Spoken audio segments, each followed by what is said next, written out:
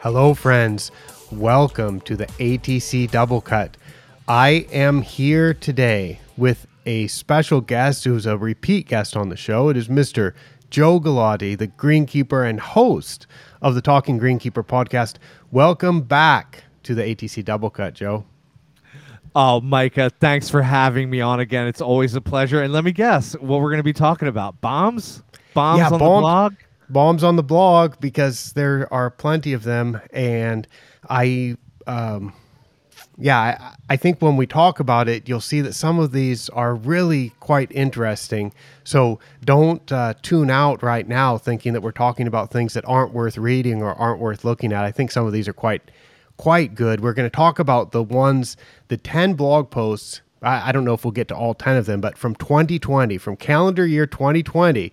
And that was kind of a big year for the pandemic. And, it's easy to understand why some of those might not have gotten seen the first time because people were preoccupied and busy with other matters. And there was a lot going on. And I skimmed through that list before we talked about it. Some of these are amazing. And I'd even forgotten about writing a couple of them. They're pretty good, so I think it'll be fun. A few stood out to me. The soil sampling one, which I thought was very important, how many actual samples to take off of a green. Mm-hmm. Super huge. The one that tied for 10th, I can't believe that was one of the least read ones. The one where you talked about going to golf in Thailand and playing 9 holes and being able to rent an ATV. Yeah, that's a 4-wheeler. Awesome. Yeah, more. Yeah, don't you think more? Wouldn't you love it if people could rent ATVs at your facility? I think it would be great, particularly mine, because it's a 9-hole course, similar to the one. No, yours, the one you went to was 18 holes. No, it was 9. It's 9. It's 9. 9, but you can play 18. You can go around twice. Right. But, yeah, I think it would be really cool if people could take an ATV out on the Monchannon course, because I think that's what the Monchannon course is all about. The course that I manage, DuPont Country Club, it's this 9-hole executive course, 2 par 4s, 7 par 3s, par 29. And it's this space that's an introduction to the game for a lot of the members there. And I feel like it needs to loosen up. I feel like there should be this fun vibe associated with Monchannon, sort of like when we were kids and playing a pickup touch football game on the street, and we'd throw our T-shirts down, and that would be the touchdown, right? Or and an ATV would just add to that charm, and it would add to the acoustical ambience also. Because you could just imagine, somebody, blast a big drive. If it's par 29, you have to have a couple holes that are not par 3s. So somebody blasts a big drive and, just fire up get that engine roaring. I put up on the screen for everybody watching this. Did you know that you can get the ATC blog by email? Well, for those watching it, I'm trying a new feature for the first time. I've put a QR code up on the screen, and you can scan that QR code, and you can then go directly to the sign up page to enter your email address and get the ATC blog sent to you by email. So you'd be subscribing to an email that, if I'm not mistaken, Joe, you get this email, don't you? Every day. Every day I'm getting mostly every day I'm getting a blog post from you or something that you're doing. Yeah. Well, for the past few days, but yes, yeah, you've been busy. I've been busy, but you won't get an email from me every day. If you want that, I'm sorry, I can't write that much. I would say on average this comes out. On an average year, it's going to be from 50 to 100 times. So I rarely have had more than 100 new blog posts, and I rarely have had less than 50. So generally, it's going to be in the 60 or 70 or 80 range.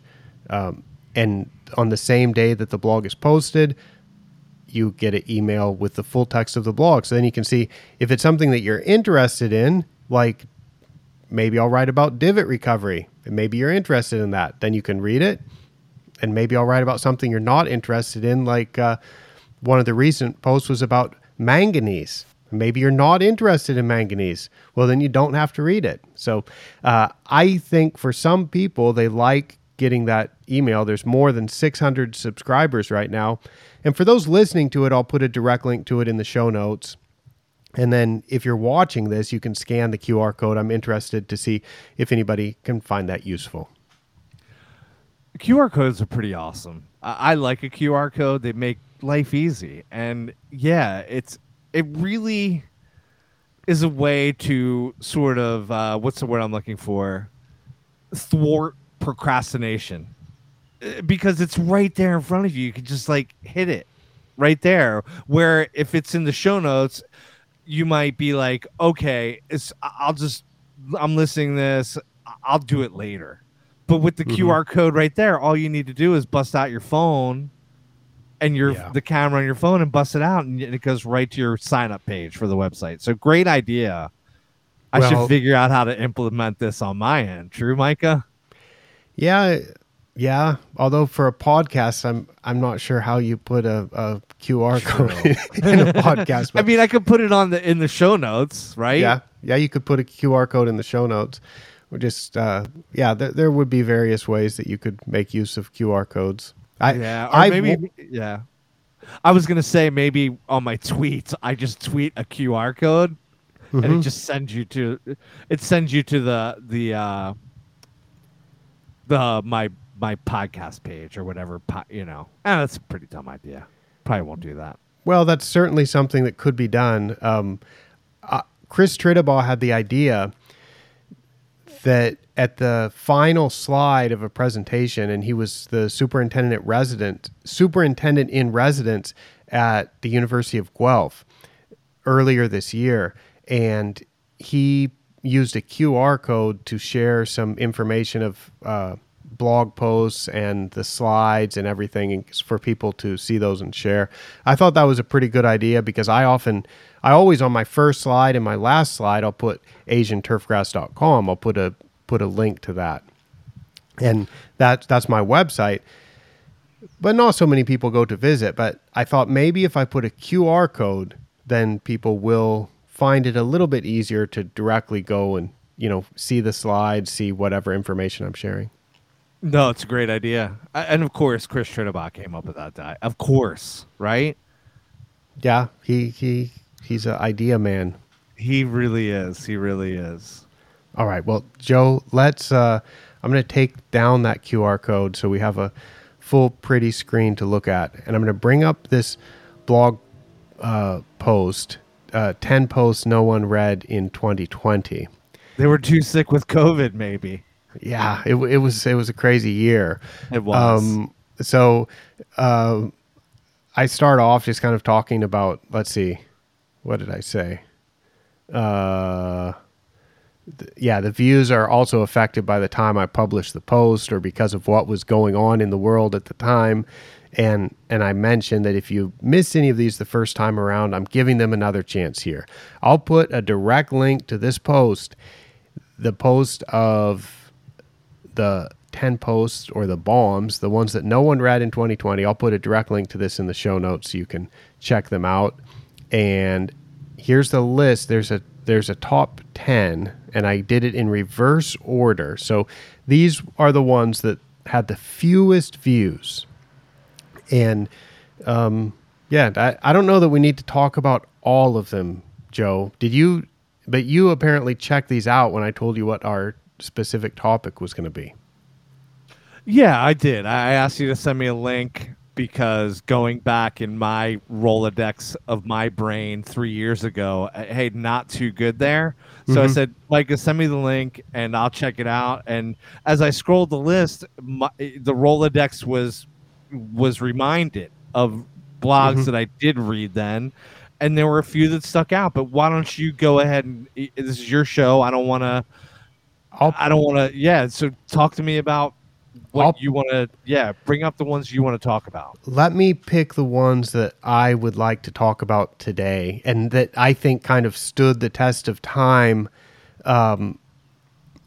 of it being something that I wrote about 3 years ago that I think is now still something that might be worth reading today. And let's start off with the kind that I like, and I think you like, but they are predictable. It's predictable that they don't get very many views. And this is a turf tourism type of post. It's tied for 10th, to walk or to ride, a difficult decision. And this one shows a photo. Can you see that photo of the all-terrain vehicle for rent with a phone number? There's a couple of them set up. There's a couple chickens.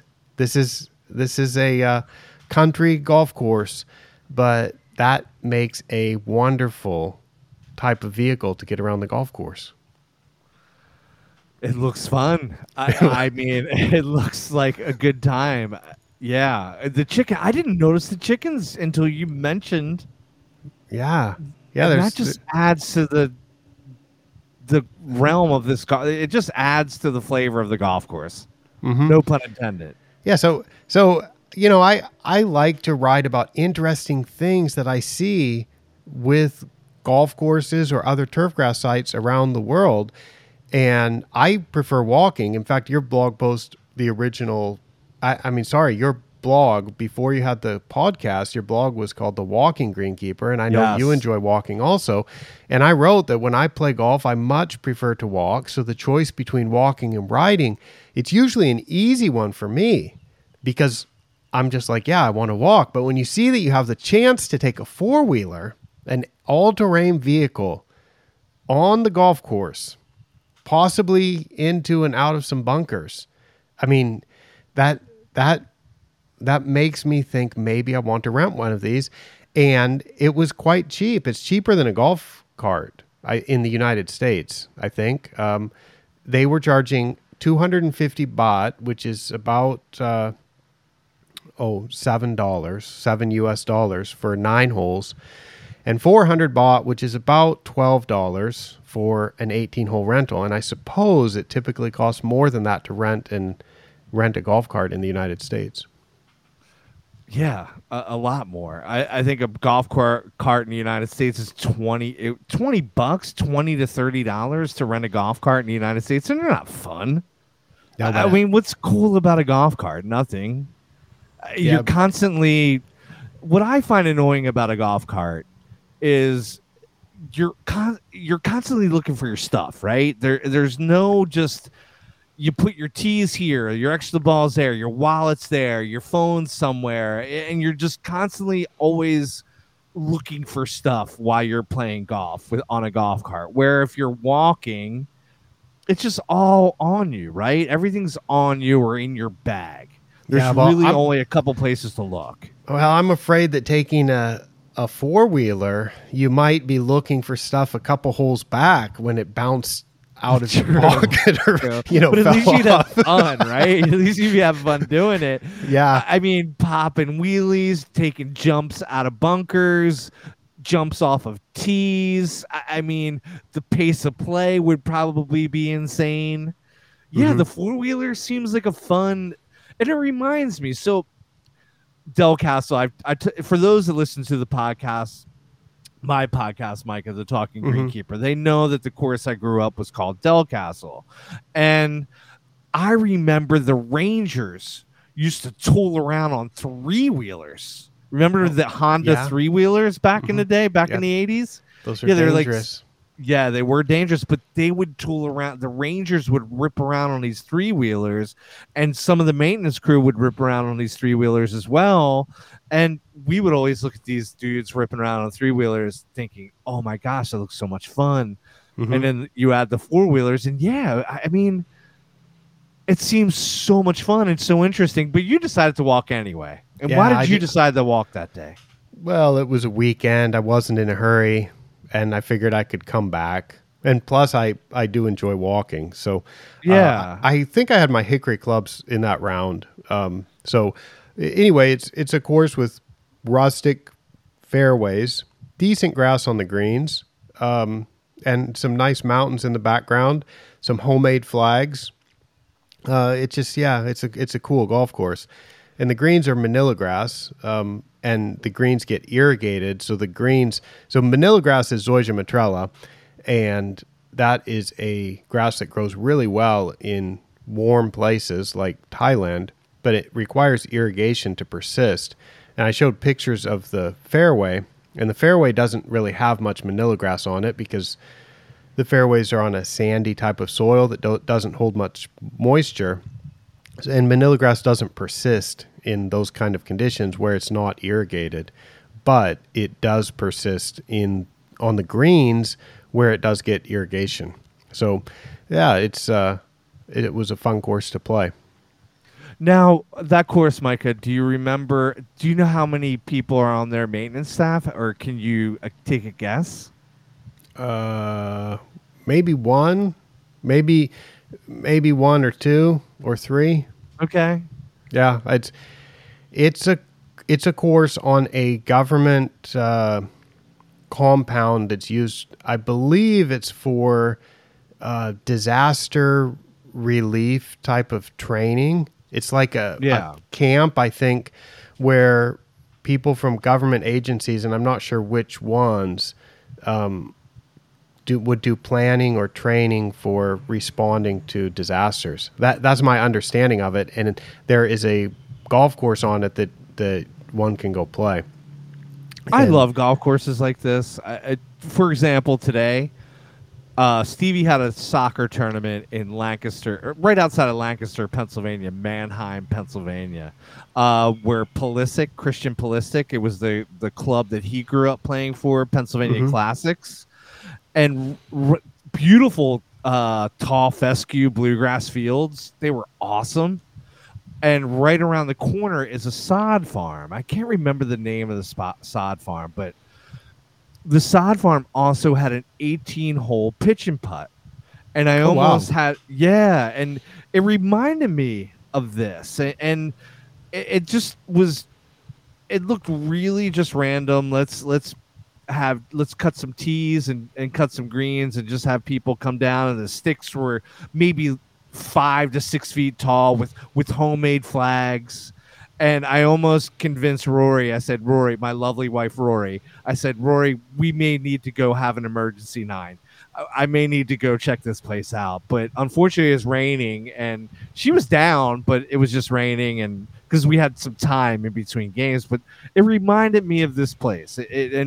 As I knew that I was going to be talking with you about this blog post, it just seemed coincidental that we rode by this place today that, not nearly as beautiful as the landscape here, Manheim, Pennsylvania. Not the picture of beauty, beautiful in its own right, but yeah, it kind of reminded me of that. Mm-hmm. Well, I love those kind of courses, and I like to write about them, and I call that turf tourism when I see something that's particularly scenic or particularly interesting. And I think people come to my website, to asianturfgrass.com. They want to find solutions to problems, and they would tend to be looking for turfgrass related technical information and not so much about travel blogging. And when I'm sharing pictures of post round meals, and that looks insane. Yeah, you probably don't get this type of squid and crab and noodles with shrimp and some type of shellfish, a clam or something. You probably don't get that type of post-round meal in Manheim, Pennsylvania. No, probably some pizza at Gargano's washed down with a Mountain Dew. That's about the best you're gonna get. Do you get fresh seafood like this with a variety of seafood like this down at the Delaware shore? There are, yes. There's this place. Gosh, it's in Fenwick Island, Delaware, and I'm trying to think of the name of it. It's really cool, and it's this shack, and you go into it, and you go in there and order, and you take a seat, and they bring it out to you, and it's fresh fish daily, and you can get whatever's in season at that time, whether it be sea bass or rockfish or tuna. And there are these really wonderful fresh fish option down at either the Delaware beaches or Ocean City, Maryland. Yeah, we do have our opportunities to get some. Oysters are really good here. You can get really fresh oysters. I don't know what the oyster scene is like in Thailand, but the oyster scene here is insane. That's good. The oyster we scene can get fresh. Yeah, the oyster scene in Thailand is a bit dodgy. I prefer oysters that grow in cold water.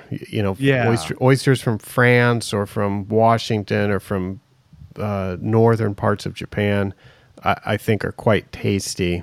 The ones in Thailand are not too good. Are huge. They're the size of it's like a quarter-pound hamburger. Well, they're like the size of a cell phone or something, and I'm just like, man, you have to take too many bites out of it to eat it, right? Yeah. You just want to, that's what you want to do with an oyster and kind of say it. Yeah, it needs to be bite size. Yeah. So anyway, if you're interested in pretty pictures and you want to see a four-wheeler that you probably don't want on your golf course, check out that post.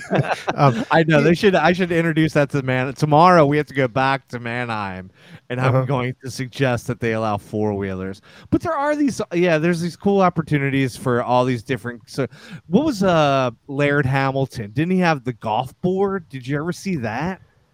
I remember seeing videos of that. Yeah, it looked fun. Mm-hmm. Didn't really catch on though. No. Well, I don't think four-wheelers will catch on, but it's cool you can do that at this golf course. And I've been back there subsequently. I was back to that golf course in early 2022, and people were bringing up their own motorcycles and with a sidecar, and the sidecar had like a constructed golf club holder. So your driver goes here, 3-wood goes here, irons go here, putter goes here. And they were just bringing their own motorcycles with a sidecar onto the course. And I thought that was pretty cool. Like so instead of bringing your own golf cart to the course, which I know some clubs allow that, this golf course was allowing, so people didn't have to rent a four-wheeler. They could just bring their own motorcycle with a sidecar, which is pretty sweet. I love it. Yeah, I love it. I mean, most people put their significant other in a sidecar or their best buddy. Mm-hmm. I'm going to put my golf clubs in them. All right. All right. The next one that I want to discuss, we'll skip one about the BIGA National Regional Conference. That was just a seminar announcement and a movie announcement, but there wasn't a trailer. Let's jump to number 8, which is turfgrass soil sampling. And let's see. I'm surprised this one made the list. Well, I remember reading this one and being blown away by it. Well, but see, this was part 5 of a 7-part series, and I think the other parts did make it. So it could have been the time of day when this one was shared or whatever. And, maybe, Joe, maybe my other blog posts are just so good and so popular that they're all just amazing, but some of them just have to, just by the wonders of mathematics, some of them have to be in the bottom 10% or, the bottom 10, right? Yeah, I see. I know. And as someone who looks at their stats, I look at the stats of my podcast, and ones that I think that should do really well don't do so well. And yeah, I think that could be an explanation. Just the mathematical variances, right? Just could happen. So yeah, just as excellent as your blog is, I feel that the podcast that I produce is pretty excellent. It's gotten excellent. It hasn't always been excellent, but it's gotten pretty excellent. And sometimes you just don't get the numbers that you think you kind of like that emoji though. You know that one, Micah? You know that emoji, and it Yeah, makes you I think. remember Yeah, that one. Yeah. yeah. So anyway, so yeah, let's get into this one. Well, there's a meme with a Mark Wahlberg stats meme, and there's a lot of them, and there's one that a lot of any scientists that are listening to this might have seen, and it's to do with statistics, and it's like stats Wahlberg or something, and there's one that's like, I can hang out with the average, but I want to party with the outliers, and so outliers means it's really low or really high compared to the average, and that's what we're looking at here. So we're partying with the outliers, and this one is good. This one is actually practical. So let's talk about this a little bit. Yeah, so, yeah. So I did. Side note though, I think did Travis Shaddox tweet that meme? He might have tweeted it. He's an outlier. Yeah, well, there's not many people as interested in turfgrass nutrition as Travis. So he was a guest on your show a couple months ago, and I enjoyed listening to that. And awesome. I don't know how that went for your stats. I don't know that you need to share how every particular episode went, but yeah, you get a lot of viewers. Listeners. So I'm impressed that you can have the show enjoyed by so many people around the world. That's awesome. Well, I appreciate it. I appreciate that, and very fortunate. Working hard at it. But go ahead. Let's get back to this. Sorry, sidebar. Go ahead. Let's talk about turfgrass sampling. So turfgrass soil sampling, I recommend, especially for sand-based root zones, that you base your fertilizer program or your fertilizer application rates to some extent off of soil test results, because if your soil already has enough, then you don't need to add these elements as fertilizer. And the only way to be sure that you have enough and that you're not just like 1 part per million high enough, but you're going to fall off a cliff in August if you don't have enough. The only way to know kind of how close you are to falling off the cliff, and it's interesting that I have cliffs in Okinawa from this golf course, as the image shown here.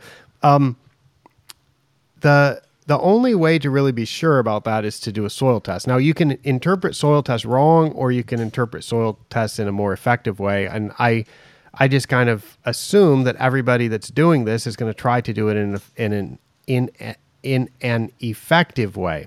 So an effective way might be like using MLSN to interpret your soil test results. But before you even do the testing at the lab and before you do this interpretation, you have to collect a sample. And I've been interested in this. And in early 2022, I wrote this post in February. I was quite interested in this. And I wrote a series of blog posts about it and then combined it into one single document, because it turns out that the standard recommendation for sampling is to collect a minimum of 12 subsamples per area. There was one research article, I think from Virginia Tech, and that was by Donahue, that suggested you collect 20 subsamples 20 subsamples and combine them into one sample. And they did that on a big lawn that was the size of 4 typical putting greens. I typically have been doing 5 subsamples per area. So per area, I mean, if I sample the 7th green, I would take 5 subsamples from the 7th green. That's what I typically would have done. But the standard is to do 12 or more from one area. Do you collect your own soil samples? And if so, how many subsamples do you typically collect? I have done it, and I remember doing it at Newark Country Club, and it was that grab 12 from each one, right? So if I was doing actually a fairway more, it would probably be like 15 to 20, right? It's backbreaking work. It's a lot of work. Yeah. And hey, listen, I'm not gonna sell out the person who had me collect the samples and interpret the data. But as I was going out and doing it, I was thinking to myself, wow, this is a lot of work for me, right? Yeah, it's a lot of But I work. mean, but I'm sorry, Micah. So, but yeah, and then on greens, it was get 12 to 15, get around 12 to 15. Mm-hmm. And, but John Emerson from the University of Delaware, their extensions office, came out and did sampling for us this year, at the end of 22, at the end of the 22 season, and we did the 5. We did 5. We did exactly how you recommended. We took 5 from each green. Well, I'm not necessarily recommending 5 today, but that's how I had been doing it. Okay. But I wondered what other people do, because I knew that I was kind of breaking the rules by doing 5, and realizing that the recommendation was to take 12. And I wondered what other people do. So I did a Twitter poll in early 2020, and the question was, when collecting samples for soil nutrient analysis on golf course putting greens, how many subsamples do you collect to make a single composite sample for one putting green? And the results were from 1 to 5 subsamples, that was 12% of the respondents.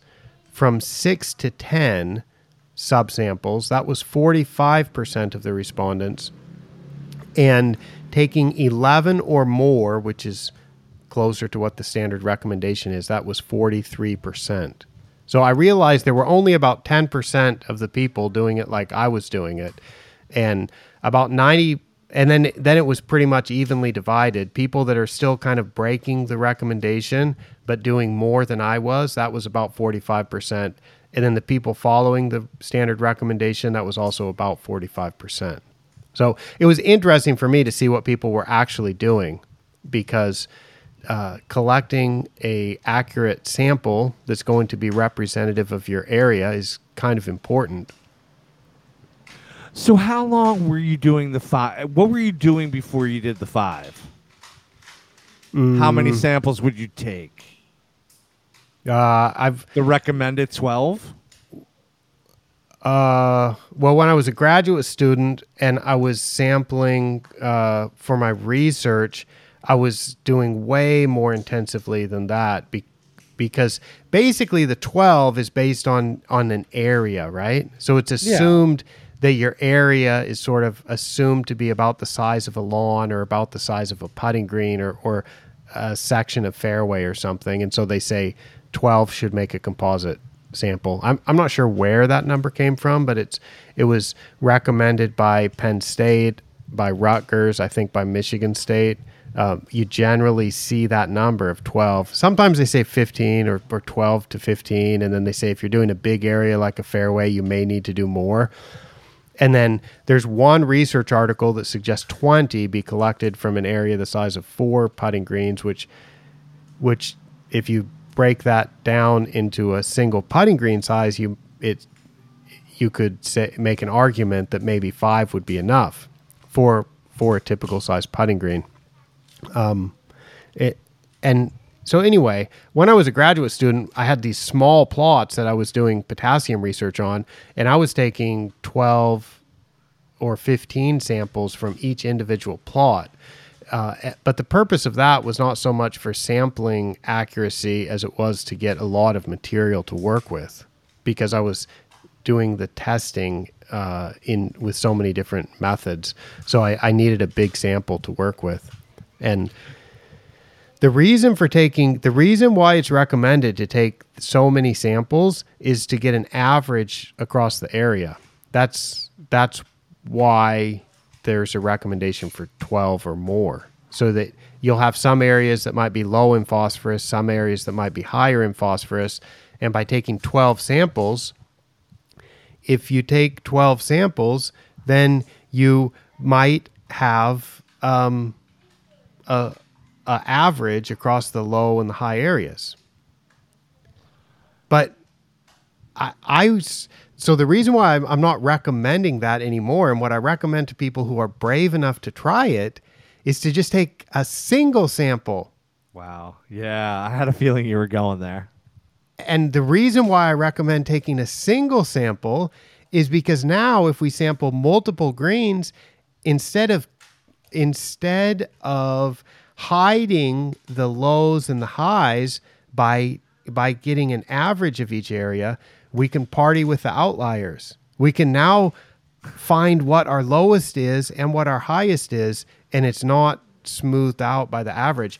And I would think that for professional turfgrass management, we want to know what our highs and lows are. And when you do composite sampling, it's guaranteed that you're throwing away that information, because there's no way when you mix a high and a low soil sample together and then that gets tested, you missed what the low was and you missed what the high was. It makes sense, particularly since throughout my entire life I've partied with the outliers. I mean, in real life, in real life. mean? Oh, in real life, always partying with the outliers. So yeah, I'm down with partying with the outliers. So I like this idea of collecting one soil sample, if not just for the simple fact that it's partying with the outliers.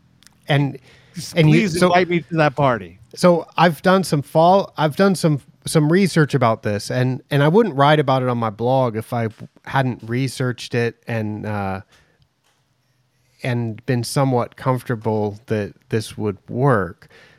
So I've done this where I've taken 5 subsamples per area and 1 sample per area. And I've done this myself, and I've also asked other people to do it. So we have a nice data set from around the world comparing the results. And what I found when I was doing my part of that data collection project was, oh my goodness, this is so tedious and takes so much time to do those 5 subsamples. And I couldn't imagine the people that are out there taking 12, 15, 20. One person responded on Twitter when I did that poll and said that they typically are doing from 20 to 30 per green. Oh my gosh. And I was like, oh my goodness. It's so much work. Now, that's going to be 1 inch. Sorry, I'm going to go. American system measuring system here, but with like a 1 inch diameter soil probe. Yeah, but I think the standard in turf is usually 3/4 of an inch. So yeah, which is a big hole, dude. Yeah, maybe they're using a half inch. Maybe it's a half-inch sampler, but that's a lot of holes and a lot of work, and that's a very nice composite sample. Definitely, that's a very, very nice composite sample.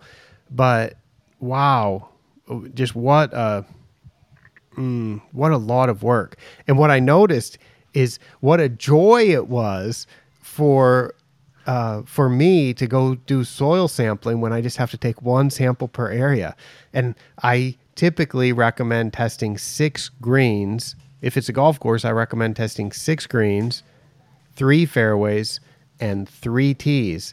So to be able to go put the probe in the ground 12 times in total, one probe down to a 10 centimeter or 4-inch depth, put it in the bag.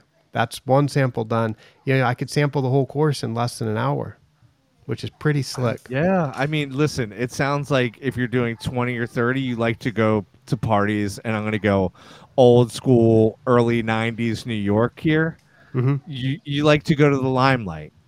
But if you want to, you're going to just party with the in crowd. You're going to go to the scene where everybody's loving it. You're just going to go to the limelight, where if you want to go hang with the outliers and just take 1 sample, right? 1 sample per green. What did you say? 3 per fairway and 3 per tee. Is that what you said? Do about 12 samples for the entire course. Then I'm going to go to CBGB's and go with the outliers and hang with them. Well, I'm recommending that you test 6 different greens on the property, 3 different fairways on the property. I understand. 3 different tees. 1 sample from each one. Yeah, with one subsample that makes up the entire sample. And when you do that, you can then check the variability, and so you can see what your lows are more accurately. That's how it works in theory. So, if anybody is listening to this, this should be one of the most controversial things ever. And I have a lot of my soil testing clients that I tell them, look, you've got an option. I kind of recommend, if I was doing it, I'd do the single core. And most people, I would say, yeah, more than 50% of my soil testing clients, they still stick with the composite sampling. They're comfortable doing it with the composite sampling. It's really hard to wrap your head around.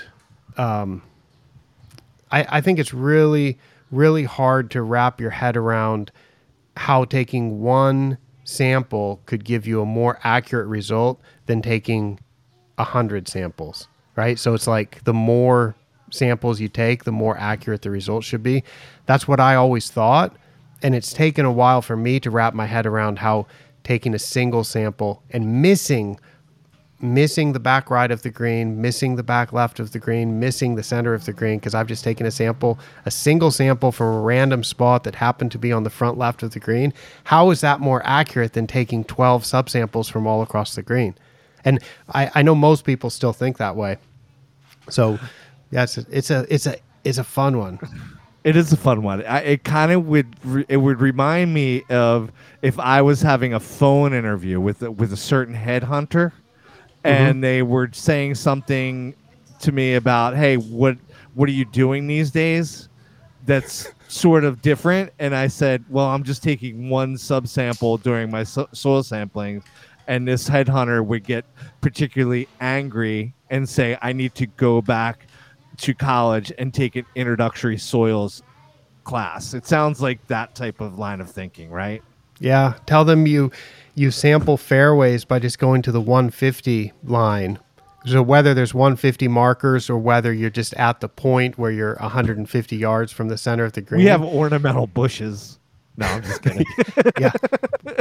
Palm trees. Yeah, there's courses in Thailand that have bird boxes. There's beautiful shrubs that are not at every course, but some courses they'll have the type of typical shrub. I don't know the scientific or common name of it, but it's one that is often pruned into shapes like elephants or tigers or that sort of something like that. And so you'll have awesome. You'll have that. And so you go find and you just get between the elephants and you go and just take one sample and say, okay, that's 3 fairway. I love it. You tell that to your headhunter and see if that gets you the job. Probably not. So if I had a new segment on the show, it could be like how, it could be related to interview advice. To not get the headhunter, how to not get the job from a headhunter. Yeah, which stuff you hear from Micah, which stuff you hear on the ATC double cut that you should repeat in public, and which stuff you should just keep to yourself. Yes. Wait until you get the job. Yeah, you should have. That's a great segment. We gotta workshop that. Yeah. Okay. All right. So I'm looking now. Oh, real quick, one question on this. Did you find of it? So when you did the one sample and you did the 5, did you notice a difference? Obviously not, because you're recommending just taking one. Yeah. So to summarize this, it was more than 10 golf courses that we did a paired set of samples. So I said, take the composite sample as usual, which is going to be 5 subsamples at least. And most people are taking 5. Some are taking a little bit more. And then I said, take a single core from the same area and submit that as a sample. And then I calculated the fertilizer recommendations, because the worry with this would be that we miss a deficiency.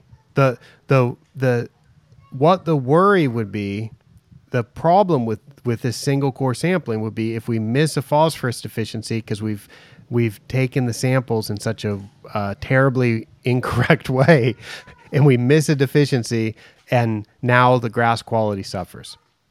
So I calculated the fertilizer recommendation that would be given for all the composite samples and from the single core samples from the same area, and in 99% of the cases they were the same.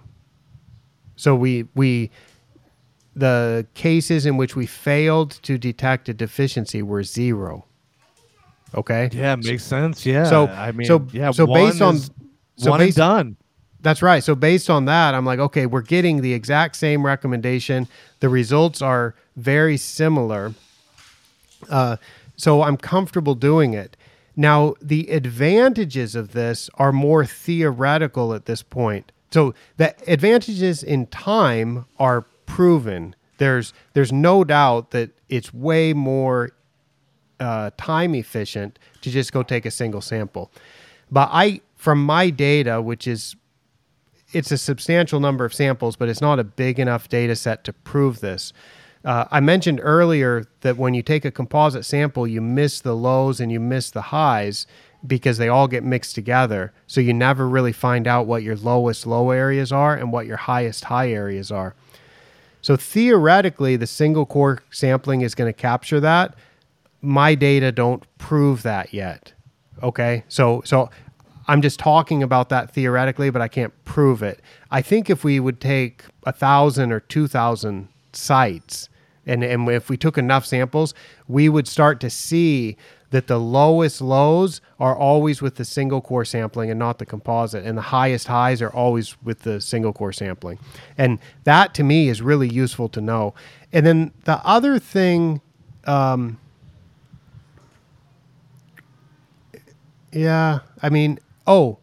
other thing, and I've suggested this in some other discussions. I also haven't written a blog post about this or shared it, but soil organic matter is a pretty important thing. It's important for water storage, water movement, nutrient supply.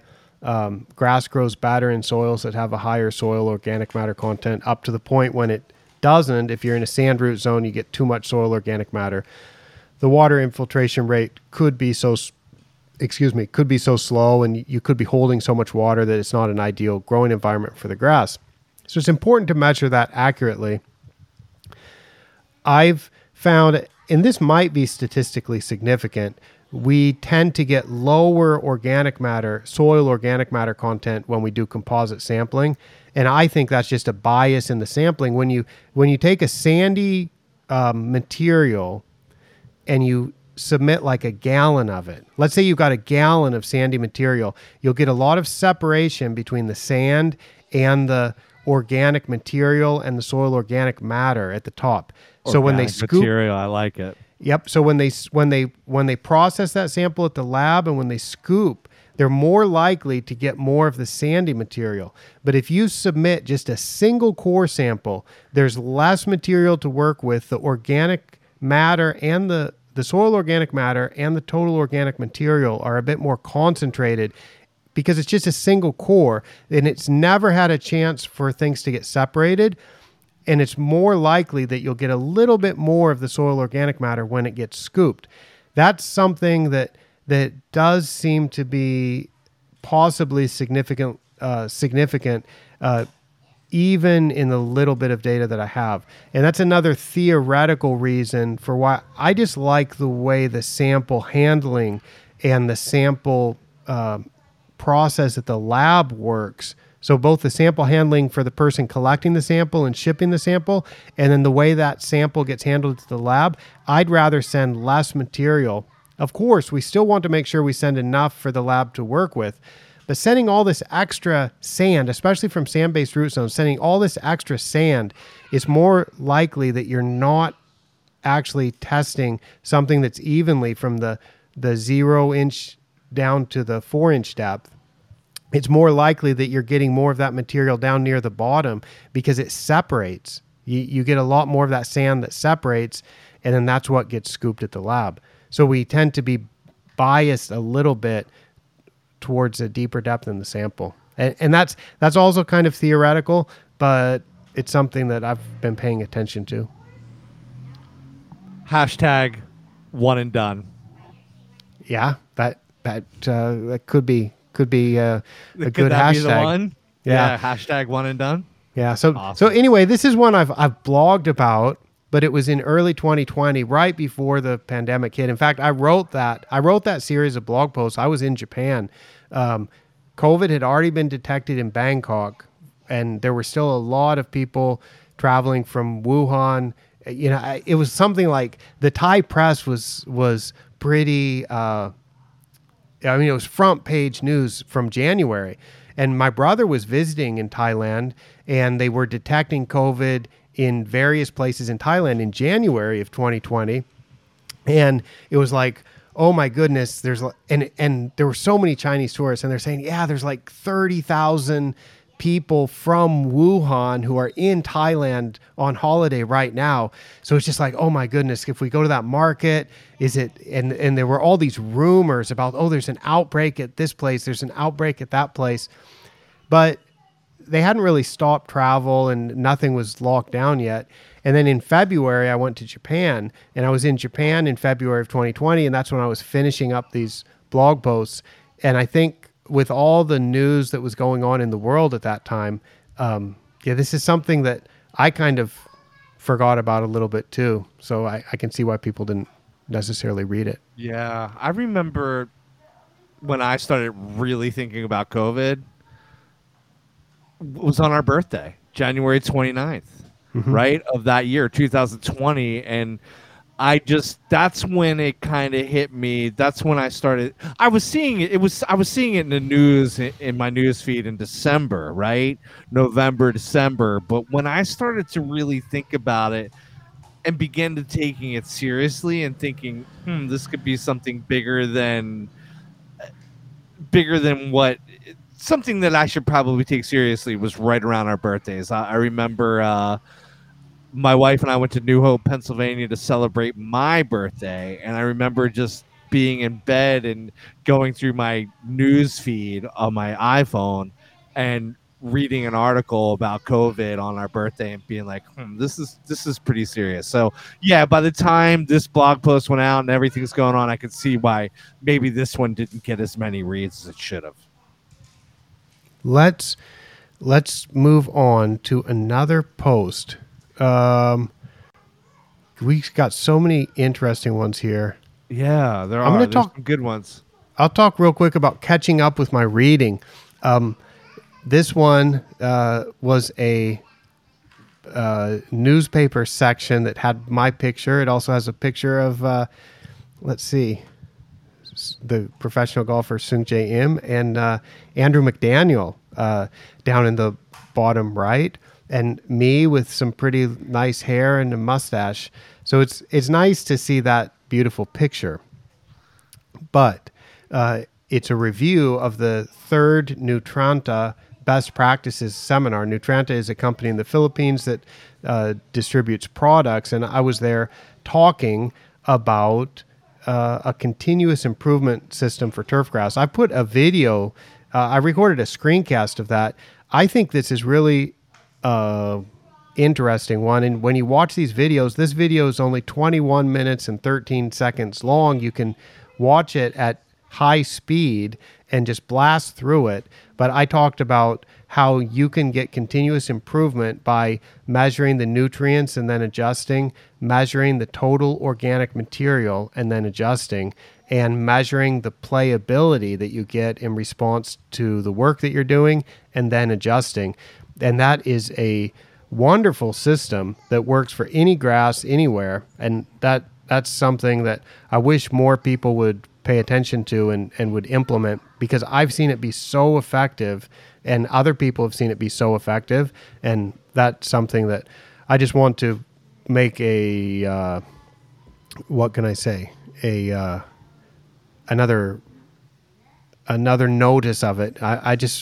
This is something that I think it would be worth your time to check out. So that is that post. Yeah, I know it's something that, listen, between COVID hitting and between me ramping up the podcast, and you think that somebody that podcasts every week with all these different people, they'd be up on these, I don't want to say trends, but these latest approaches, philosophies to growing grass for the game of golf, right? For managing the playing surfaces, managing the growth rate, things of that nature, that I'd be more attuned to what's going on. And something that I just recently downloaded was Jason Haynes's growth ratio Mm-hmm. Google spreadsheet. And I think it really relates to this blog post, right? That you keeping up on my reading in this video that you posted, and being able to adjust your programs, or however you want to, your flexible fertilizer systems, or what have you, however you want to approach it, to creating the best surfaces. And it's really reinvigorated me as a turfgrass manager. With Well, just, yeah, so I'm using that, and I'm using the Greenkeeper app in concert with one another. mm-hmm. And I feel like going into this year that I'm going to have a really good idea of how the grass is growing, how the grass is responding, and then I'm going to be able to sort of manipulate my inputs in a way that's going to make the grass perform at its highest peak. So I feel pretty stoked about this. Well, that's good. I'm glad you're doing that. I'm glad you're also looking into the growth ratio. I find this type of stuff pretty fun. I find it makes greenkeeping a little bit more fun to have some numbers to check, in addition to just the feel of how the conditions are. So if you can see a quantitative result in terms of how much the grass is growing in response to your growth regulator applications, if you see a numerical result in response to the fertilizer or to the weather, and how your grass is responding to a lot of traffic, or to a weekend in which you did some double cutting and rolling, and then you're measuring what the growth ratio is the next Tuesday and Wednesday and Thursday. Those kind of things don't really take any extra time. It's a tiny bit of extra time, but Really to not that me much at all. it adds enjoyment to the work, and it allows you then to plan for the next weekend, or to plan for the next fertilizer app. You can look at that and you can say, yeah, based on these numbers, and based on what we're seeing with the grass, and based on the weather forecast, here's what we're going to do. Well, what I'm trying to do is, so it's through years of experience, right? And I think that I started getting into using regulators a lot more than I should have over the past couple of years, right? I feel like I was over regulating. I think the greens were performing well, but I was seeing the collars and the rough surrounding the greens not perform so well, right? Mm-hmm. Because I think they were getting I don't know. It's just an assumption that they're probably getting overregulated. So going into this year, I'm going to actually try not to use regulators until I absolutely have to, until I see the growth rate getting to a point where I think it's out of control and I need to check it. So I'm looking at Jason Hayes's growth ratio, his spreadsheet, right? And I'm putting in my daily numbers. And right now, I'm also getting used to the metric, which is it's foreign to me, Mm-hmm. obviously, but I'm getting used to the metric units, and getting used to that, and getting used to those numbers. But what I'm really trying, and what I'm also doing is I'm treating those areas, right? I've gone out a little further. I'm squaring off these areas of the greens with our spray program, right? So Mm-hmm. like, instead of just going out with, okay, I'm going to go out with 10 pounds per acre and put my usual 10th down every 2 weeks, and being so programmed with it, and just, I'm going to do my 4-ounce acre of rate of primo every week, or I'm going to do it with the new, I'm going to do my 4 ounce of a new, or I'm just going to go out and I'm not going to use any regulators. I'm going to put enough fertilizer. And that was the thing that Jason and you said on one of the episodes. Jason was like, I just throw a little in there. Like, I don't even measure it out. I can kind of just eyeball it, right? That's what he was Mm-hmm. saying, I think. Mm-hmm. Something Yeah. along those lines. So that's kind of how Yeah, he's I'm just going. trying to move things in the right direction. Yeah, and that's all I'm trying to do. And it's almost, I want the plant to be, and I've been with John Jacob, who was a really good friend of mine, and we've been talking a lot about this, and Mm-hmm. we're trying to get to this point of, and I know John Riley talks about this too, of plant health, which will equate to performance. And I'm really excited going into the season. I really am, because it's kind of given me a new lease on greenkeeping. I've been a head greenkeeper, head superintendent since 2007. So this is my 16th year as a head greenkeeper, golf course superintendent, and it's kind of reinvigorated me again. Here I am getting reinvigorated at the age of 51 and being excited going into the season to try something that I think might help the turf perform at a level where people are going to be blown away. Well, that's good to hear, and I like that kind of excitement. And I think it makes the work more fun. So and that's what I'm looking for, and that's kind of the cool thing about my job. It's there. Listen, there's always pressure. There's self-inflicted pressure, but the course that I manage, Mike, it's a place where people go and relax and have fun. People are learning how to play golf. Greens don't need to stimp at 10 and be bobbling at an 8, right? They don't have to be great, but I want them to. I want them to come off that course and saying to themselves, wow, those greens performed really well today. I love the way the surfaces acted for my Pro V1, for my Bridgestone, for my Top Flight, whatever ball you want to use, man. That's what I want, and I'm stoked going into this year. All right. We've only managed to get down to, oh my goodness, we got down to number 7. How are you doing with time, Joe? I'm good, man. It's Stevie's in bed, Rory's in bed. I'm good. Okay. We can go as long as you want. All right. Well, I don't want to bore our listeners, so let's see if we can get the highlights of these remaining ones. We'll blast through them. I'll try. I know I tend to rant and rave. I'll try to tighten things up a little bit, Micah. Okay. I'm going to recommend another video trailer. This was hilarious. It was me in old school attire.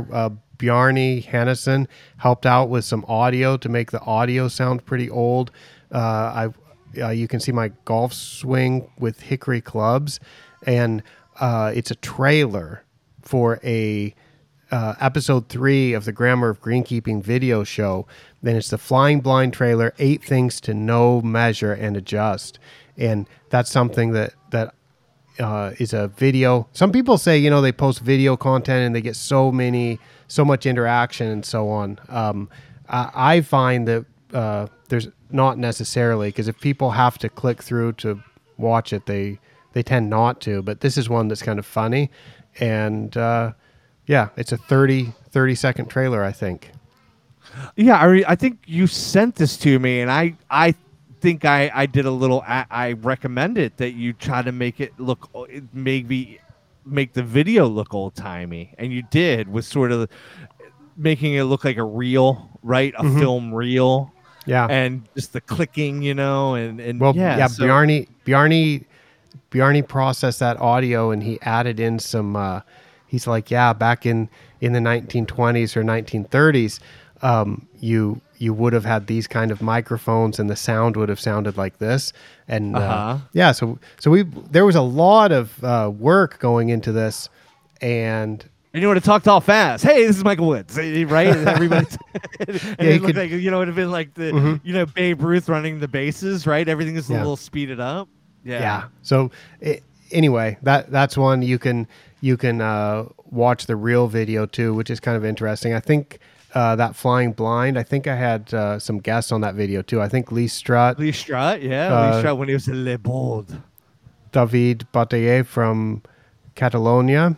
And Brad Revel, right? And Brad Revel. And they all shared some practice. So I talked with 3 course managers from around the world, and they provided some insight on this about... let's see, what was that about? 8 things to know, measure, and adjust. So you heard from me about 8 things that I thought were important, and you also heard some input from the greenkeepers, or course managers. So that's one that is a nice one to go back and look at. Yeah, absolutely. Let's see. What's next? We're going to keep going. Yeah, this one was a surprise to me. You know, the Masters got rescheduled that year from April to November. Yeah, this was fascinating. I reread this one. I remember reading it when it was posted, and I reread this one today, and I was fascinated. But you explain it because it was really cool. Well, I've always told people rave about the grass conditions at Augusta National for the Masters in April, and rightly so, because the conditions are excellent, and there's a lot of work done to make that happen. But it also happens to be at the proper time of year, and it's interesting how salubrious the weather tends to be in Augusta, Georgia, during the second week of April every year, or the first week. I think that it ends the second Sunday in April, so I call it the first full week of April, maybe.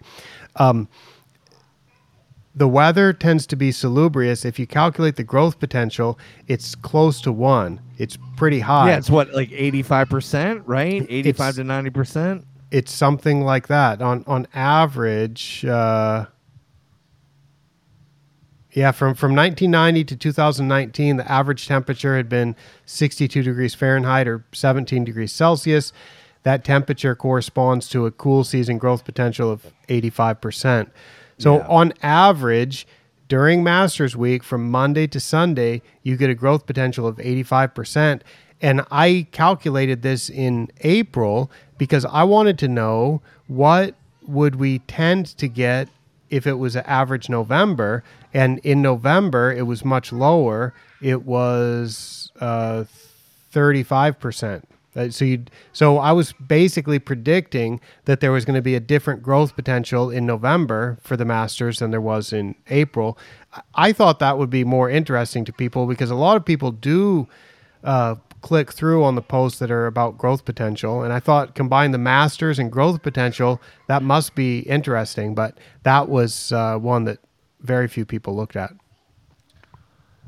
Yeah, I remember looking at it and finding it fascinating. Because you didn't get that. You didn't get those conditions in November. They were different. Mm-hmm. But how about the months leading up, right? Like the months they were the same. The same, right? Yeah. Mm-hmm. So the months leading up were the same. Yeah, I don't think that the growth potential had much to do with the way the grass conditions were at the November Masters in 2020. It's more just to do with the relative immaturity of the perennial ryegrass overseed. Overseed, right, mm-hmm. right. So it's just when you're holding the tournament in April, you've got grass that is 6 or 7 or 8 months in the ground, and it's just a different maturity level than what you get when you've got grass that's been in the ground for 2 months. Okay, so they do their overseed in September, is basically? I'm not really sure exactly when they do it, but I would expect that they do it sometime around then. I think if you did it any earlier, it's just too hot in Augusta. And if you did it any later, you couldn't open the course when they open the course. So I suspect it's done around then. Gotcha. So the next one is another turf tourism one. This one's pretty cool. It's about... I love this one. This one is great. I went to a bentgrass nursery in Japan, and this was at a golf course it's near Narita Airport, which is a big airport on the outskirts of Tokyo. And I saw this bentgrass nursery, and there's all these seedlings that were germinated, and there were a lot of what looked like weeds growing too, which was this broadleaf plant. And it turned out that it was on purpose. And the greenkeeper explained to me that they plant those, which it's a daikon radish, and those seeds, they germinate very quickly within a couple of days. And so they can check whether the effect of the fumigation or any pre-plant herbicides has worn off. they can check that and make sure that they're going to get a good germination. So they use these as a germination check. And then, of course, when you mow it, those radishes are just going to go away. It reminded me when I did a grow-in at Odessa National, and we did all the seeding of the bent grass, but all that germinated was the crabgrass. So from July to August, I kept looking at crabgrass fairways, right? Crabgrass tees. Greens were clean. They didn't get much crabgrass on them. A little bit, not much. And people kept telling me, don't worry about it. Just when the weather cools, go out there with some quinclorac, drive, and spray it, and you're going to be surprised at how much bent grass you have. And lo and behold, the temperatures begin to cool, and it finally gets cool enough to where I feel comfortable enough to spray an herbicide. And we spray the herbicide, we eliminate all the crabgrass, and there's this beautiful bent grass strain right underneath of it. And people were right. They kept telling me, "Listen, the crabgrass is going to act as like a carrier. It's gonna protect the bent grass from the heat and everything. And you're going to be amazed." A nurse. Yeah, it was crop. a nursery crop. Yeah, but this one was more of the radish was more of an indicator, but. It just kind of reminded me of that. When I read that blog, it reminded me of my time at Odessa National. And that's the cool thing about reading, right? You read and it just brings you back. No matter what you read, there's always these stories that you read or articles or what you wrote that remind you of times in your life. And that's what it reminded me of. And plus, I thought it was really cool. It's one of these ingenious things to do to make sure that your soil is right, or the growing conditions are right. Yeah, because you make so much investment in that bent grass seed, and you really want to get a good take, and you don't want any of the fumigant or herbicide to have a detrimental effect if any is still lingering in the soil. And that's where I think that type of innovation to plant a seed that germinates in just a couple days can help to verify that those thousands that you've spent on the seed is going to be safe to apply at that time. Yeah, really cool. I loved it. And then another one, this is a good one, photosynthetically active radiation, which is expressed on a daily basis as the daily light integral. And I wrote this in November of 2020, and I found a satellite service that records the global solar radiation, global meaning at the Earth's surface, and solar radiation meaning the light energy from the sun. And you can convert that into photosynthetically active radiation. And so I could get that daily for anywhere in the world. And I thought that was amazing. So I made these charts and I calculated this for Bangkok. And you can see during the summer season, which in Thailand would tend to be like February, March, April, it's dry, it's sunnier, and the average daily light integral was between 40 to 50. And then it drops down as low. Some weeks the average was as low. There were 4 weeks in the year with the average less than 30, which is pretty awful for low-cut Bermuda grass. So this is something that I thought was really interesting, and I shared a link to, I'm sure I shared a link to where you can get that data. NASA, right? Yeah, at the bottom, I shared a link to where you could get that data. And I also looked this up for Fukuoka, and I looked it up for Royal Canberra in Australia. I looked it up and made these charts for different places. Now, I've gone on to make an app that you can use anywhere. I don't have this set up for a QR code or anything right now, but I'll put a link to that app in the show notes. If you're interested in generating this type of chart, in fact, the one that you generate in the app is a little bit more detailed than this because it looks at monthly averages and it adds up your weekly averages. And it's for the past year at any location you choose. So you can look at what your DLI has been or your photosynthetically active radiation. That's something that it's hard to access those data. Basically, it's easy to get temperature data. It's easy to measure how much it rains, but it's hard to get your photosynthetically active radiation if you don't have a sensor. And those sensors go out of calibration really quick. So I even question some of the numbers that you would get from your own sensor, and I like these types of data. And it's pretty amazing. You can do this anywhere in the world. See, you want to check what St. Andrews, Scotland, what type of photosynthetically active radiation they get, you can check it. Or you want to check Trump Doral, you can check it. Or you want to check TPC Scottsdale, you can check that.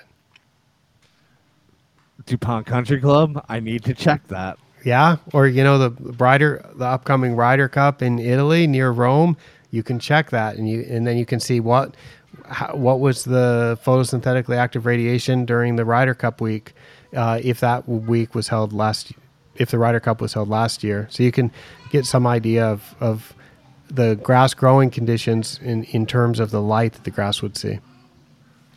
I know. I need to take advantage of that. I'm going to admit I did not read this one. I remember seeing it. I probably skimmed over it and it just seemed, I'm going to maybe take a guess of why people didn't read it. It's maybe seemed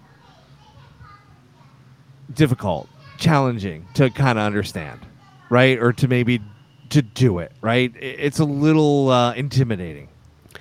Yeah, that one, if you're not interested in the topic to begin with, and then I'm talking about specific locations. I was talking about Canberra, I was talking about Fukuoka, and I was talking about Bangkok. And maybe you don't care about the details of something called daily light integral in units of moles per square meter per day in those locations. I can understand where it might not be so interesting.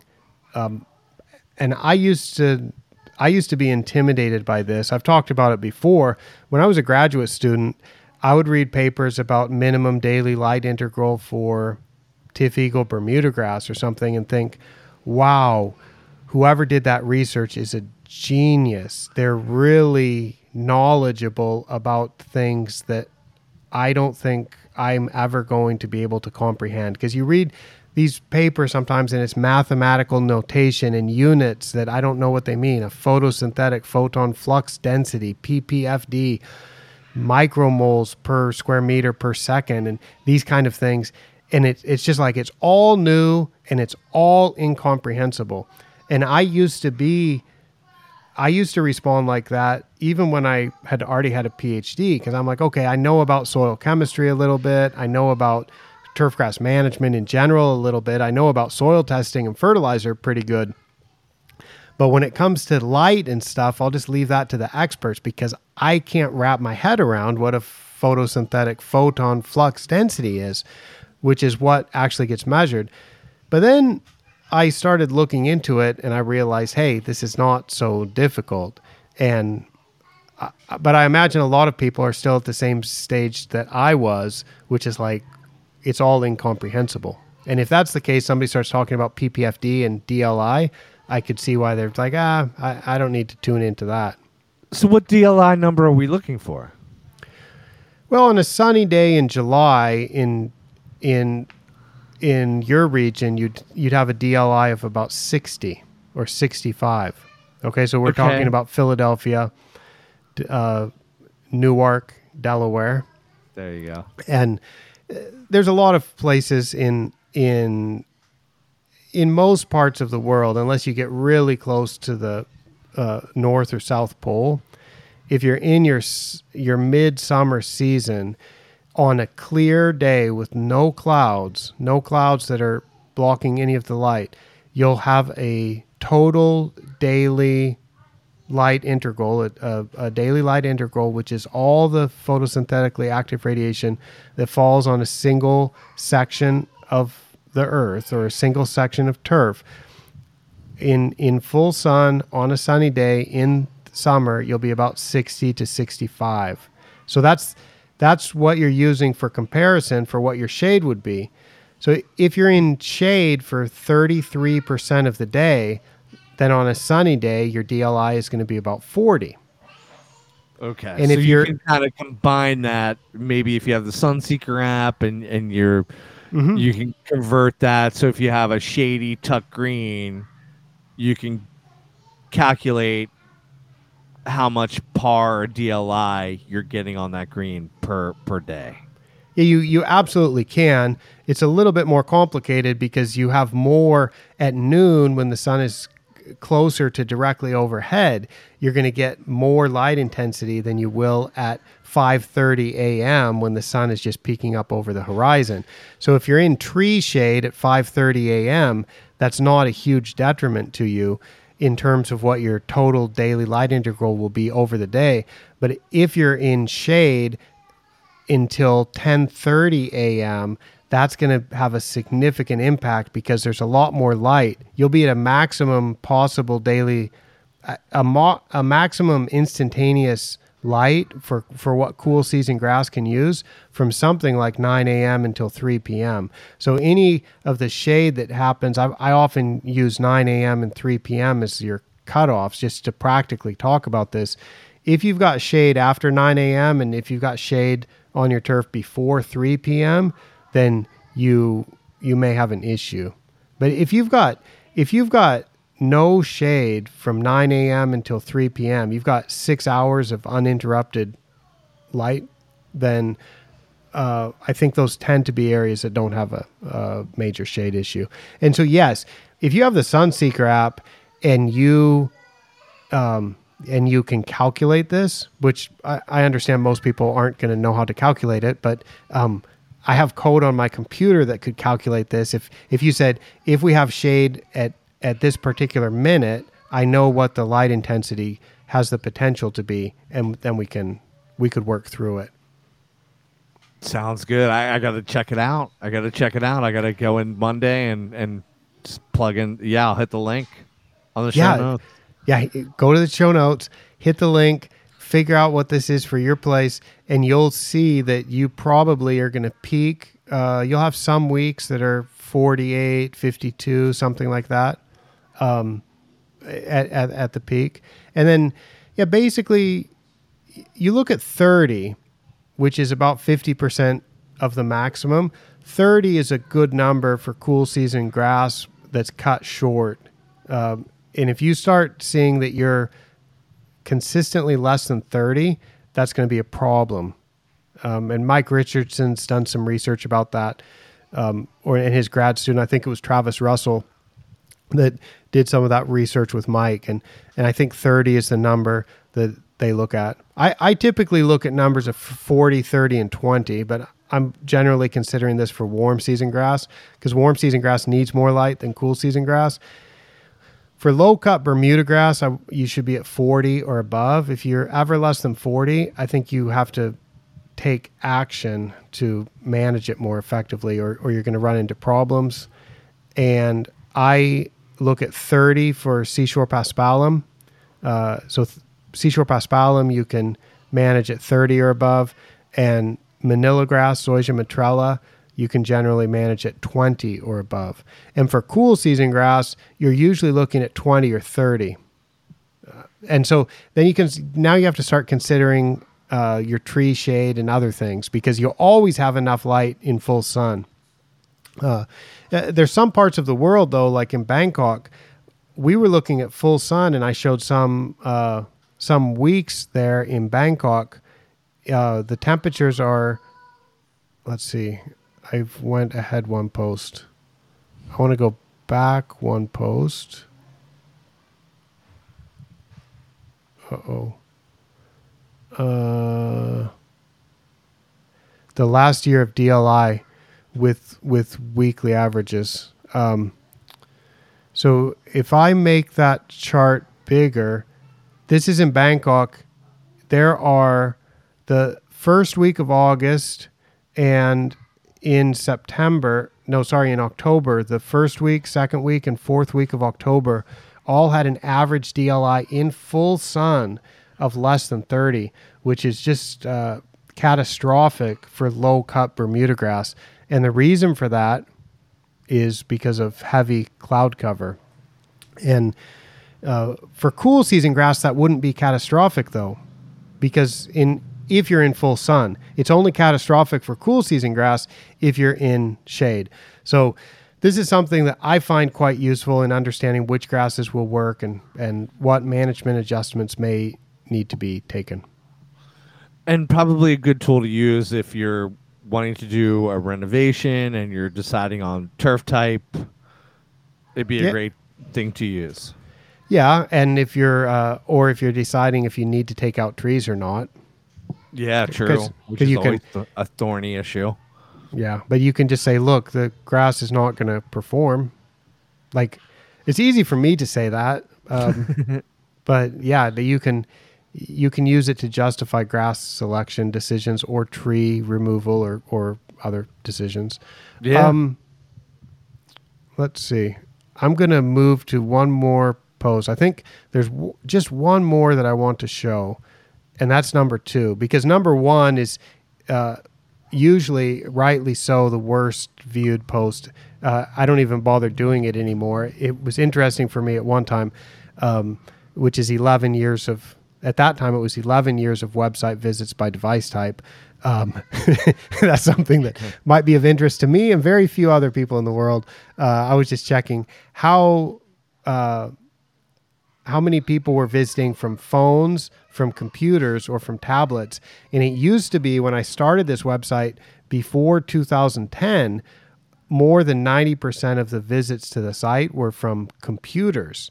And then for a while, there were a lot of tablets, and mobile phones or cell phones had just been increasing and increasing to where it was greater than 50%. And I don't check this anymore because I just assume that 60 or 70% of the site visits are on mobile devices. And tablets kind of had a peak, and then they declined again. So now it's just kind of divided between computers and cell phones. And I don't even do a blog post about it because I realize nobody cares, and I can check that privately without sharing it. I want you to do it next year. I want to know, Micah. Okay, well, if you can just text me the info. Okay, well, it would be crazy if it failed to make the list of the bombed posts. So the one that I was surprised, this was number 2 for the least viewed posts, and this was the total organic matter. I need to update this because you see how I recently had a discussion in a previous episode with Brian Whitlark, and I said that I've been inconsistent in the terminology. I wrote in this post total organic matter, but that's confusing.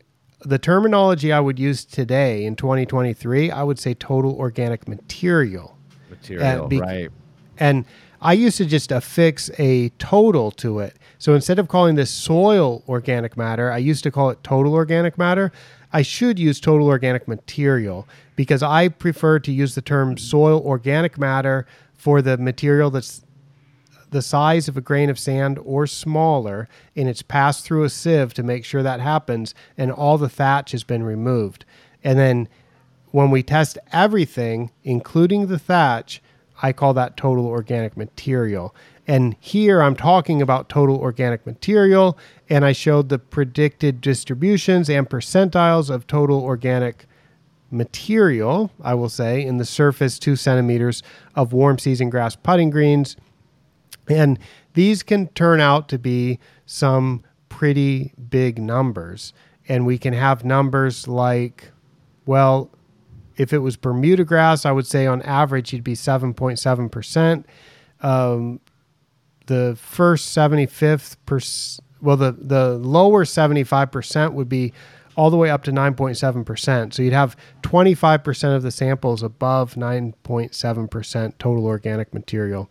And if you have an unknown species, I would expect the average to be about 6.7%. And zoysia, which I label as korai here, which is what that grass is called in Japan when it's used on greens, the average at that time was 11.9%. So this is something that I think is pretty interesting because these density curves also show, do you see how they tail off to the right and they go all the way up to like 16, 18, 20%. Seashore paspalum did not in my data, but Cori and Bermuda grass do. They go all the way up to so there's some samples that are testing at 20%, which is a lot of organic material. How did those do you know how they performed the Bermuda grass and the Cori at 20%? Were they performing okay? Yeah, they're a little bit too healthy. Yeah. So they tend to be a little bit softer, and that's the type of turf that might grow a little bit fast, might be a little bit softer, might be a little bit more prone to scalping. However, if you evaluate it on how healthy the grass is happy and healthy. But I generally recommend something where, 12% or so might be a little bit more a number that I'm more comfortable with. Okay. Yeah. But I don't like to put single numbers out there because it depends a bit on the course. So I think this is something that you should choose the number course by course. So you look at these results over time, you measure the total organic material, and then you test it again a year later and test it again a year after that. And you know how much organic material, how much total organic material you measured in 2022. And then you know what work you did in 2023 in terms of sand and coring or solid tining and filling the holes with sand or dry ejecting or whatever. You know what's been done and how much sand has been applied. And then you can see, did my organic material go up or did it go down? And based on that, you can recalibrate what you're going to do in 2024, because you'll also be measuring your playability. So if you know that you had good playing conditions and your total organic material went up a little bit, then you can say, you know what? I know that I can still produce good playing conditions at this higher level of organic material. So I'm not going to worry about an arbitrary target of 6% or something, which a lot of people are trying. They've got in their mind that they should have 6% or 5% or 4%. And so they're putting so much sand. When I talked with Brian Whitlark, he said some of the worst, the lowest shear strength, meaning the sample just doesn't stay together. The surface of the green doesn't stay together. Strength. Yeah, which I found interesting. I just had Zach Nicoludis on, and he alluded to surface strength. And then I listened to your podcast with Whitlark, and they mentioned surface strength, and it's amazing, right? And he was saying, they have low organic matter, but the surface strength, a ball hits it and it just explodes, right? And so there's nothing there to pad the impact of the ball. Yeah, and it's like people have done too much of a good thing because right? And I think having these targets for low organic matter or low organic material. You see, it's hard. I know it's tough. Yeah, it's tough. Yeah, it's tough. But I know anybody that's still listening at this point, I think you understand what I'm meaning to say. Total organic material is everything. Soil organic matter is what you measure on a nutrient test when the sample's been passed through a sieve. Right. And trying to hit these arbitrarily low numbers, I don't think it should be the same everywhere. Because if you have a Seashore Paspalum green, it has a lot of rhizomes, if it's healthy. If you have a Zoysia green, it's going to have a lot of rhizomes if it's healthy. If you have a Bermuda grass green, it's going to have a lot of stolons if it's healthy. Those warm season grass stolons and rhizomes hold the surface together. And they're also measured as total organic material, which is why you really would like to have, if you're going to have a surface that's going to hold together and really have a nice resistance against a ball breaking it apart, you would like to see that total organic material be higher a little bit, which is, if you've listened to the recent ATC office hours with Richard Forsyth from Royal Melbourne Golf Club, he talked about this also. When they do their innovative organic material management program that's crazy. By stripping off a very thin layer of grass at the surface with a sod cutter. Imagine taking a sod cutter to the greens at Royal Melbourne Golf Club. Would you like to do that job? I would not want to do that job, man. I imagine you get used to it. Yeah, right. But yeah, but think about it. One of the most renowned, best golf courses in the world they're stripping their organic material management practice is stripping a little bit of it and Mm-hmm. then getting rid of the organic material, Mm-hmm. replacing it with sand Well, mined not far from the course. Or yeah, but you now they're explain. not really even replacing. They're just running a grade, and they cut off all the organic That's right. Yeah. layer to where it's darker, and they cut that off, and they get down to the original material, which is just sand because it's on the sand belt on these deep dunes, and then they run a gradient across it. They smooth it out, and then they put the grass that they've cut off right back down. The interesting thing that Richard Forsyth said about that very interesting process, and we'll put a direct link to that conversation also in the show notes. He said that initially the greens are firm, but the ball doesn't really react with the peak bounce and the peak type of firmness until those greens have matured for 2 or 3 or 4 years. So it's really, they get the peak firmness 3 years after doing that, when some organic material has developed and the roots have kind of anchored it down. It makes sense, right? When you think about it, if he would have just told you, right? When you're listening to it and he's saying it, you're thinking to yourself, that's crazy. But when you sit back and reflect on it and think about it, it makes sense. It's just getting stronger. It needs to strengthen itself, right? Mm-hmm. Were you surprised when Richard said that when I asked him how often they top dress, and he said like maybe once a year, maybe twice a year? I wasn't surprised. No, I mean, you saw that one coming? Yeah, because there are people practicing that. There are people practicing that type of top dressing program, and it just made sense. Plus, I don't know. Andrew McDaniel, whom is one of your best friends, that's the way he does it, and he hosts one of the most renowned tournaments in Japan, the Augusta tournament that they have, KBC Augusta, the KBC Augusta, and it didn't surprise me. I mean, I'm sure it surprised a lot of people, but it didn't surprise me when he said it. What surprised me was the hydroject, the Toro hydroject, when he said, yeah, we hydroject these things. And then when he was talking about the stripping and that totally surprised me. Yeah. That they go to that detail. It was insane. It was awesome. Yeah, it's old school.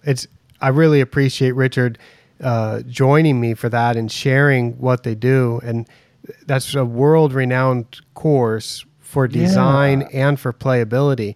And to get that type of behind-the-scenes insight into what they're doing, and it's really innovative because there's not many places in the world that manage greens with such infrequent top dressing, no coring. Chris was another one. Yeah, sorry. Got to give a shout out to Chris Tritabaugh. Yeah, no, exactly. Yeah. Yeah. And yeah, Chris Tritabaugh shares a lot, but he's not managing as extreme as what they're doing at Royal Melbourne in terms of cutting the sod off the greens. Right, yeah. or not even sod, they're just the grass plants with as little root as possible. And think about how when they had the President's Cup there, and what was that? 20? What year was that? 19. 19. Okay, I think it was November of 2019. You're right. And just how people were salivating, and Tiger Woods saying this is how golf should be played, and Bradley Klein just losing himself and tweeting about how awesome the President's Club.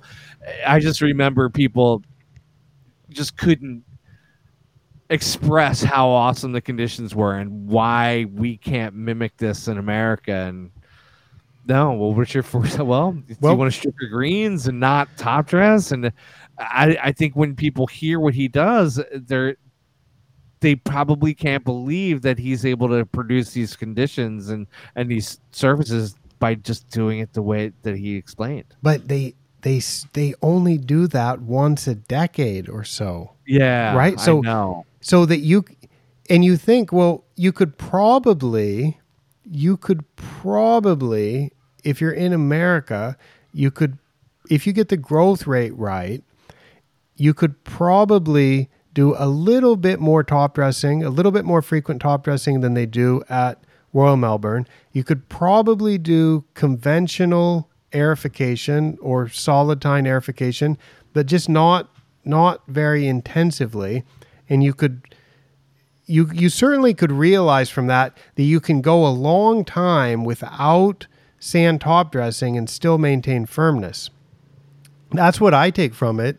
If Royal Melbourne is able to go for a year with no top dressing and still maintain firmness at a level that Tiger Woods will remark about it and Bradley Klein will remark about it, Right? and the entire golfing world of aficionados is raving about it. Yeah. And yeah.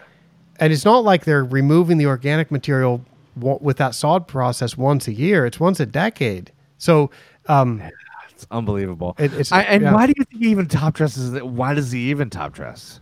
Well, did you ask him that, or were you just like, why do you even do it? I didn't, but I assume it's a little bit for smoothness. They've got that Sutton's mix on the greens, and some of those types are going to be stronger than others. So I imagine you've got some that grow a little bit, some that just kind of thin out a little bit when it gets hot or when it gets under stress.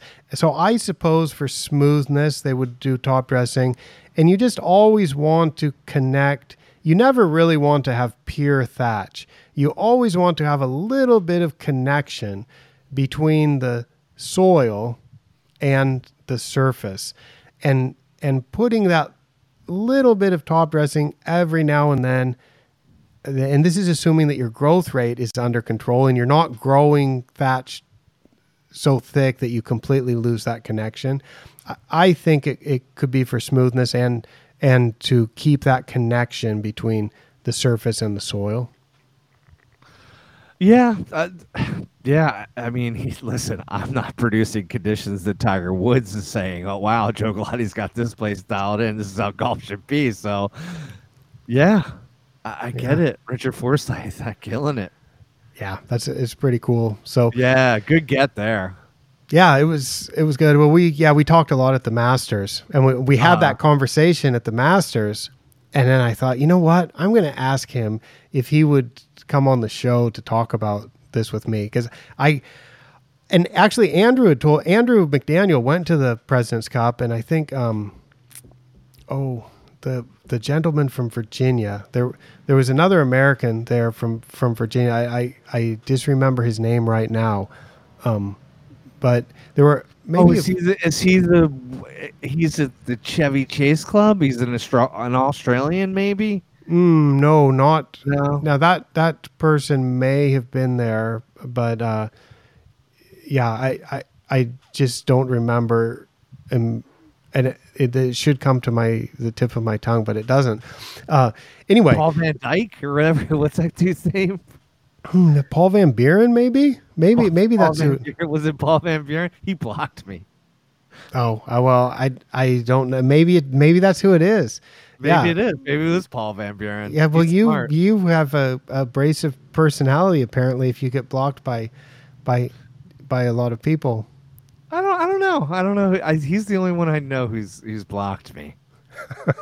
Do you care to share what you did to? I think he and Michael Stakowitz were Michael Stakowitz had a weed. His dad had a weed on his yard, and he posted something, and Michael was like, does anybody know how to kill this? And Paul responded kind of snarkily, right? He was he kind of was just like, kill. Why don't we learn to live with it? And it was he like gaslit him, basically. It was not gaslight, but he did what's it called? A little virtue signaling, right? Okay. And I just kind of called him out on it during Michael's podcast and said to myself, "That's not really cool, Paul. Who are you?" Yeah, everybody wants to kill weeds. I'm sure you kill a lot of weeds on the golf course you manage. So don't be a dick. I don't know. That's just so he, and rightfully, because I was a dick, right? I was a jerk. He blocked me, which is fine. I don't care. But maybe it was Paul Van Buren. He's in Virginia. I think he's at a good superintendent, man. I mean, he does. Listen, he's been at that course for a long time, and he's got mad respect on the turf Twitter world, and he does a good job. But I just didn't like the way he responded to my friend Michael Stackwitz. I thought he was doing some virtual signaling, being kind of a dick.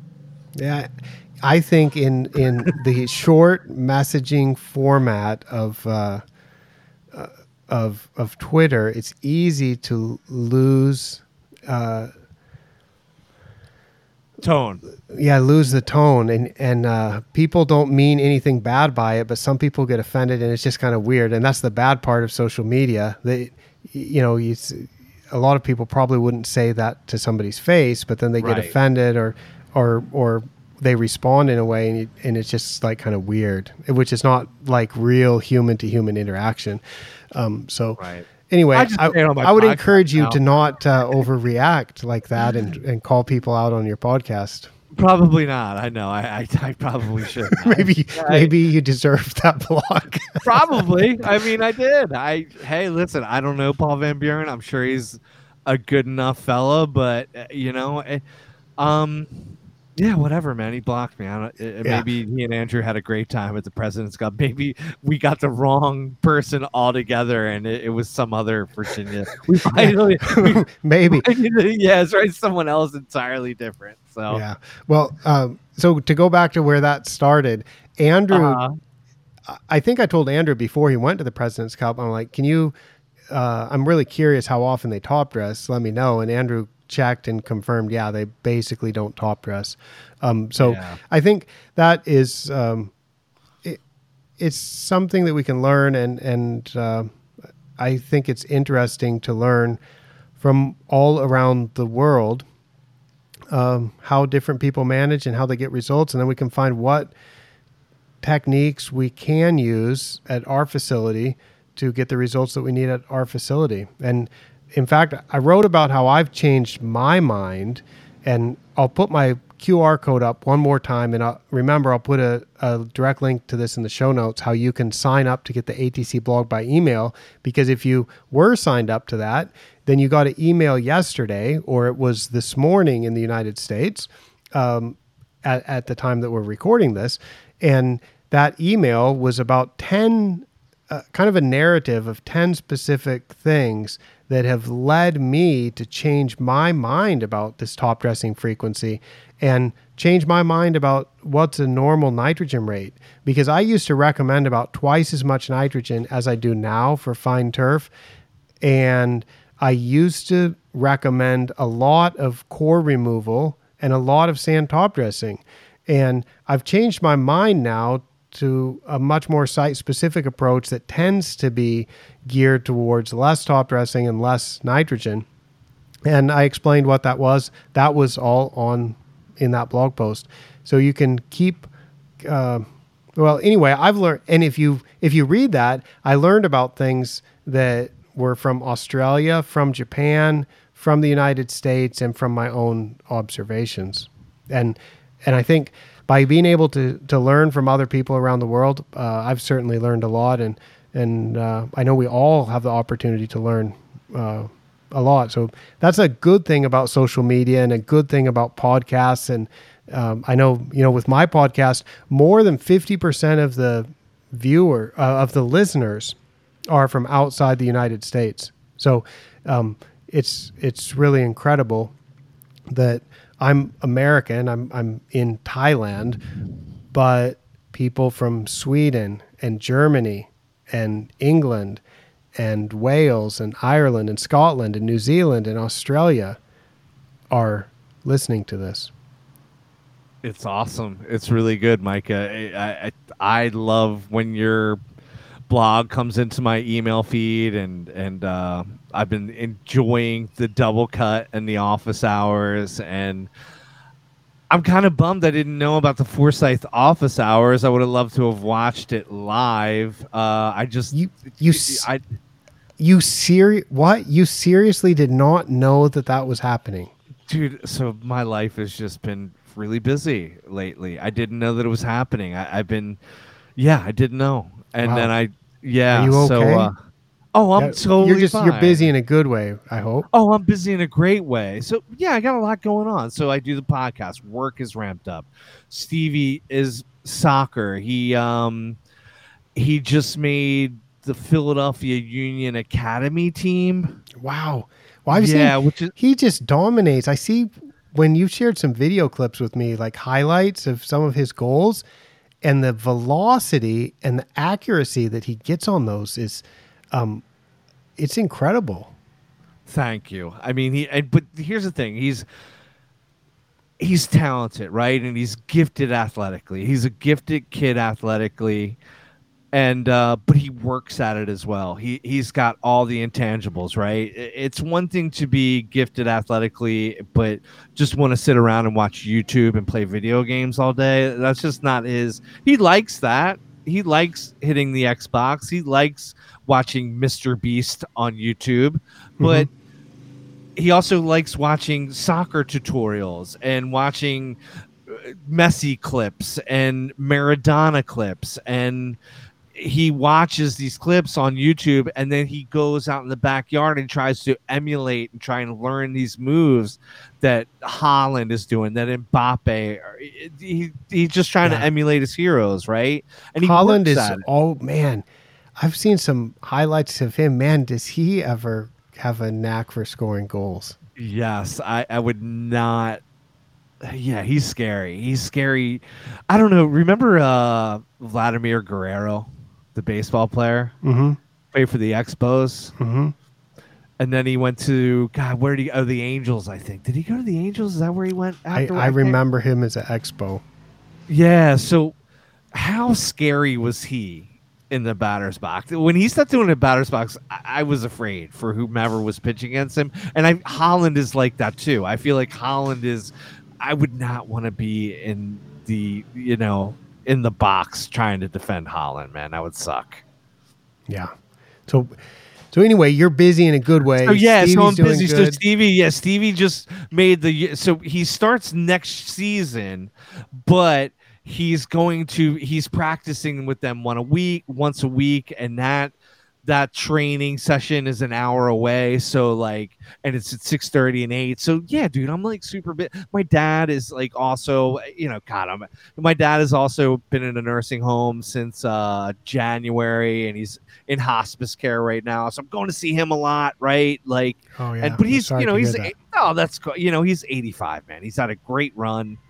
He's had a great life. They're taking really good care of him at the nursing home, and it's so like, yeah, I'm really busy. So long story short, I missed the Foresight office hours. It slipped my world of social media or And you might whatever. not have And been able to catch it live anyway. yeah, hey, listen, I think I caught it the day that I released the Zach Nicoludis podcast. I listened to that and I immediately turned on Forsyth afterwards, and I had this great morning of turfgrass knowledge acquirement from my podcast and your podcast, which has been great. Cool. It's been That's all. awesome. That's awesome. Well, with everything we've talked about today, Joe, and I thank you so much for joining me to talk about the bombs. Unfortunately, I keep putting the bombs out there, so there's kind of an open invitation for you to come back and join the ATC Double Cut to talk about some of these, and hopefully encourage some people to watch them, but or to read them, to have a Read look them. at them Yeah, again. yeah. But I would say that with all of the things that we've alluded to or mentioned today, I'm going to have to do a lot of work because I haven't been writing these all down. So I'm going to have to watch this or listen to it at high speed, note all the links that I'm supposed to put in, and get those added into the show notes. And one of those links that I'll put in right at the top will be a link to your podcast, the Talking Thank you. Greenkeeper. And maybe your Instagram page, your Twitter. You don't have a Facebook. I don't have a Facebook. I don't have a TikTok yet, and I have to. Obviously, I have to edit my LinkedIn profile. I have an extra I. It is correct. That's good. Yeah, your LinkedIn profile wasn't quite spelled right. So Yeah, I messed up. Thanks for pointing that out, Jimmy. all right, Joe. Well, thanks so much for joining me. You're welcome, Micah. I always enjoy talking with you, and Same. I will sign off now. Thanks everybody for listening and watching. I will sign off now for ATC from Yantakau, Thailand. I am Micah Woods. Thanks, Micah. Bye bye.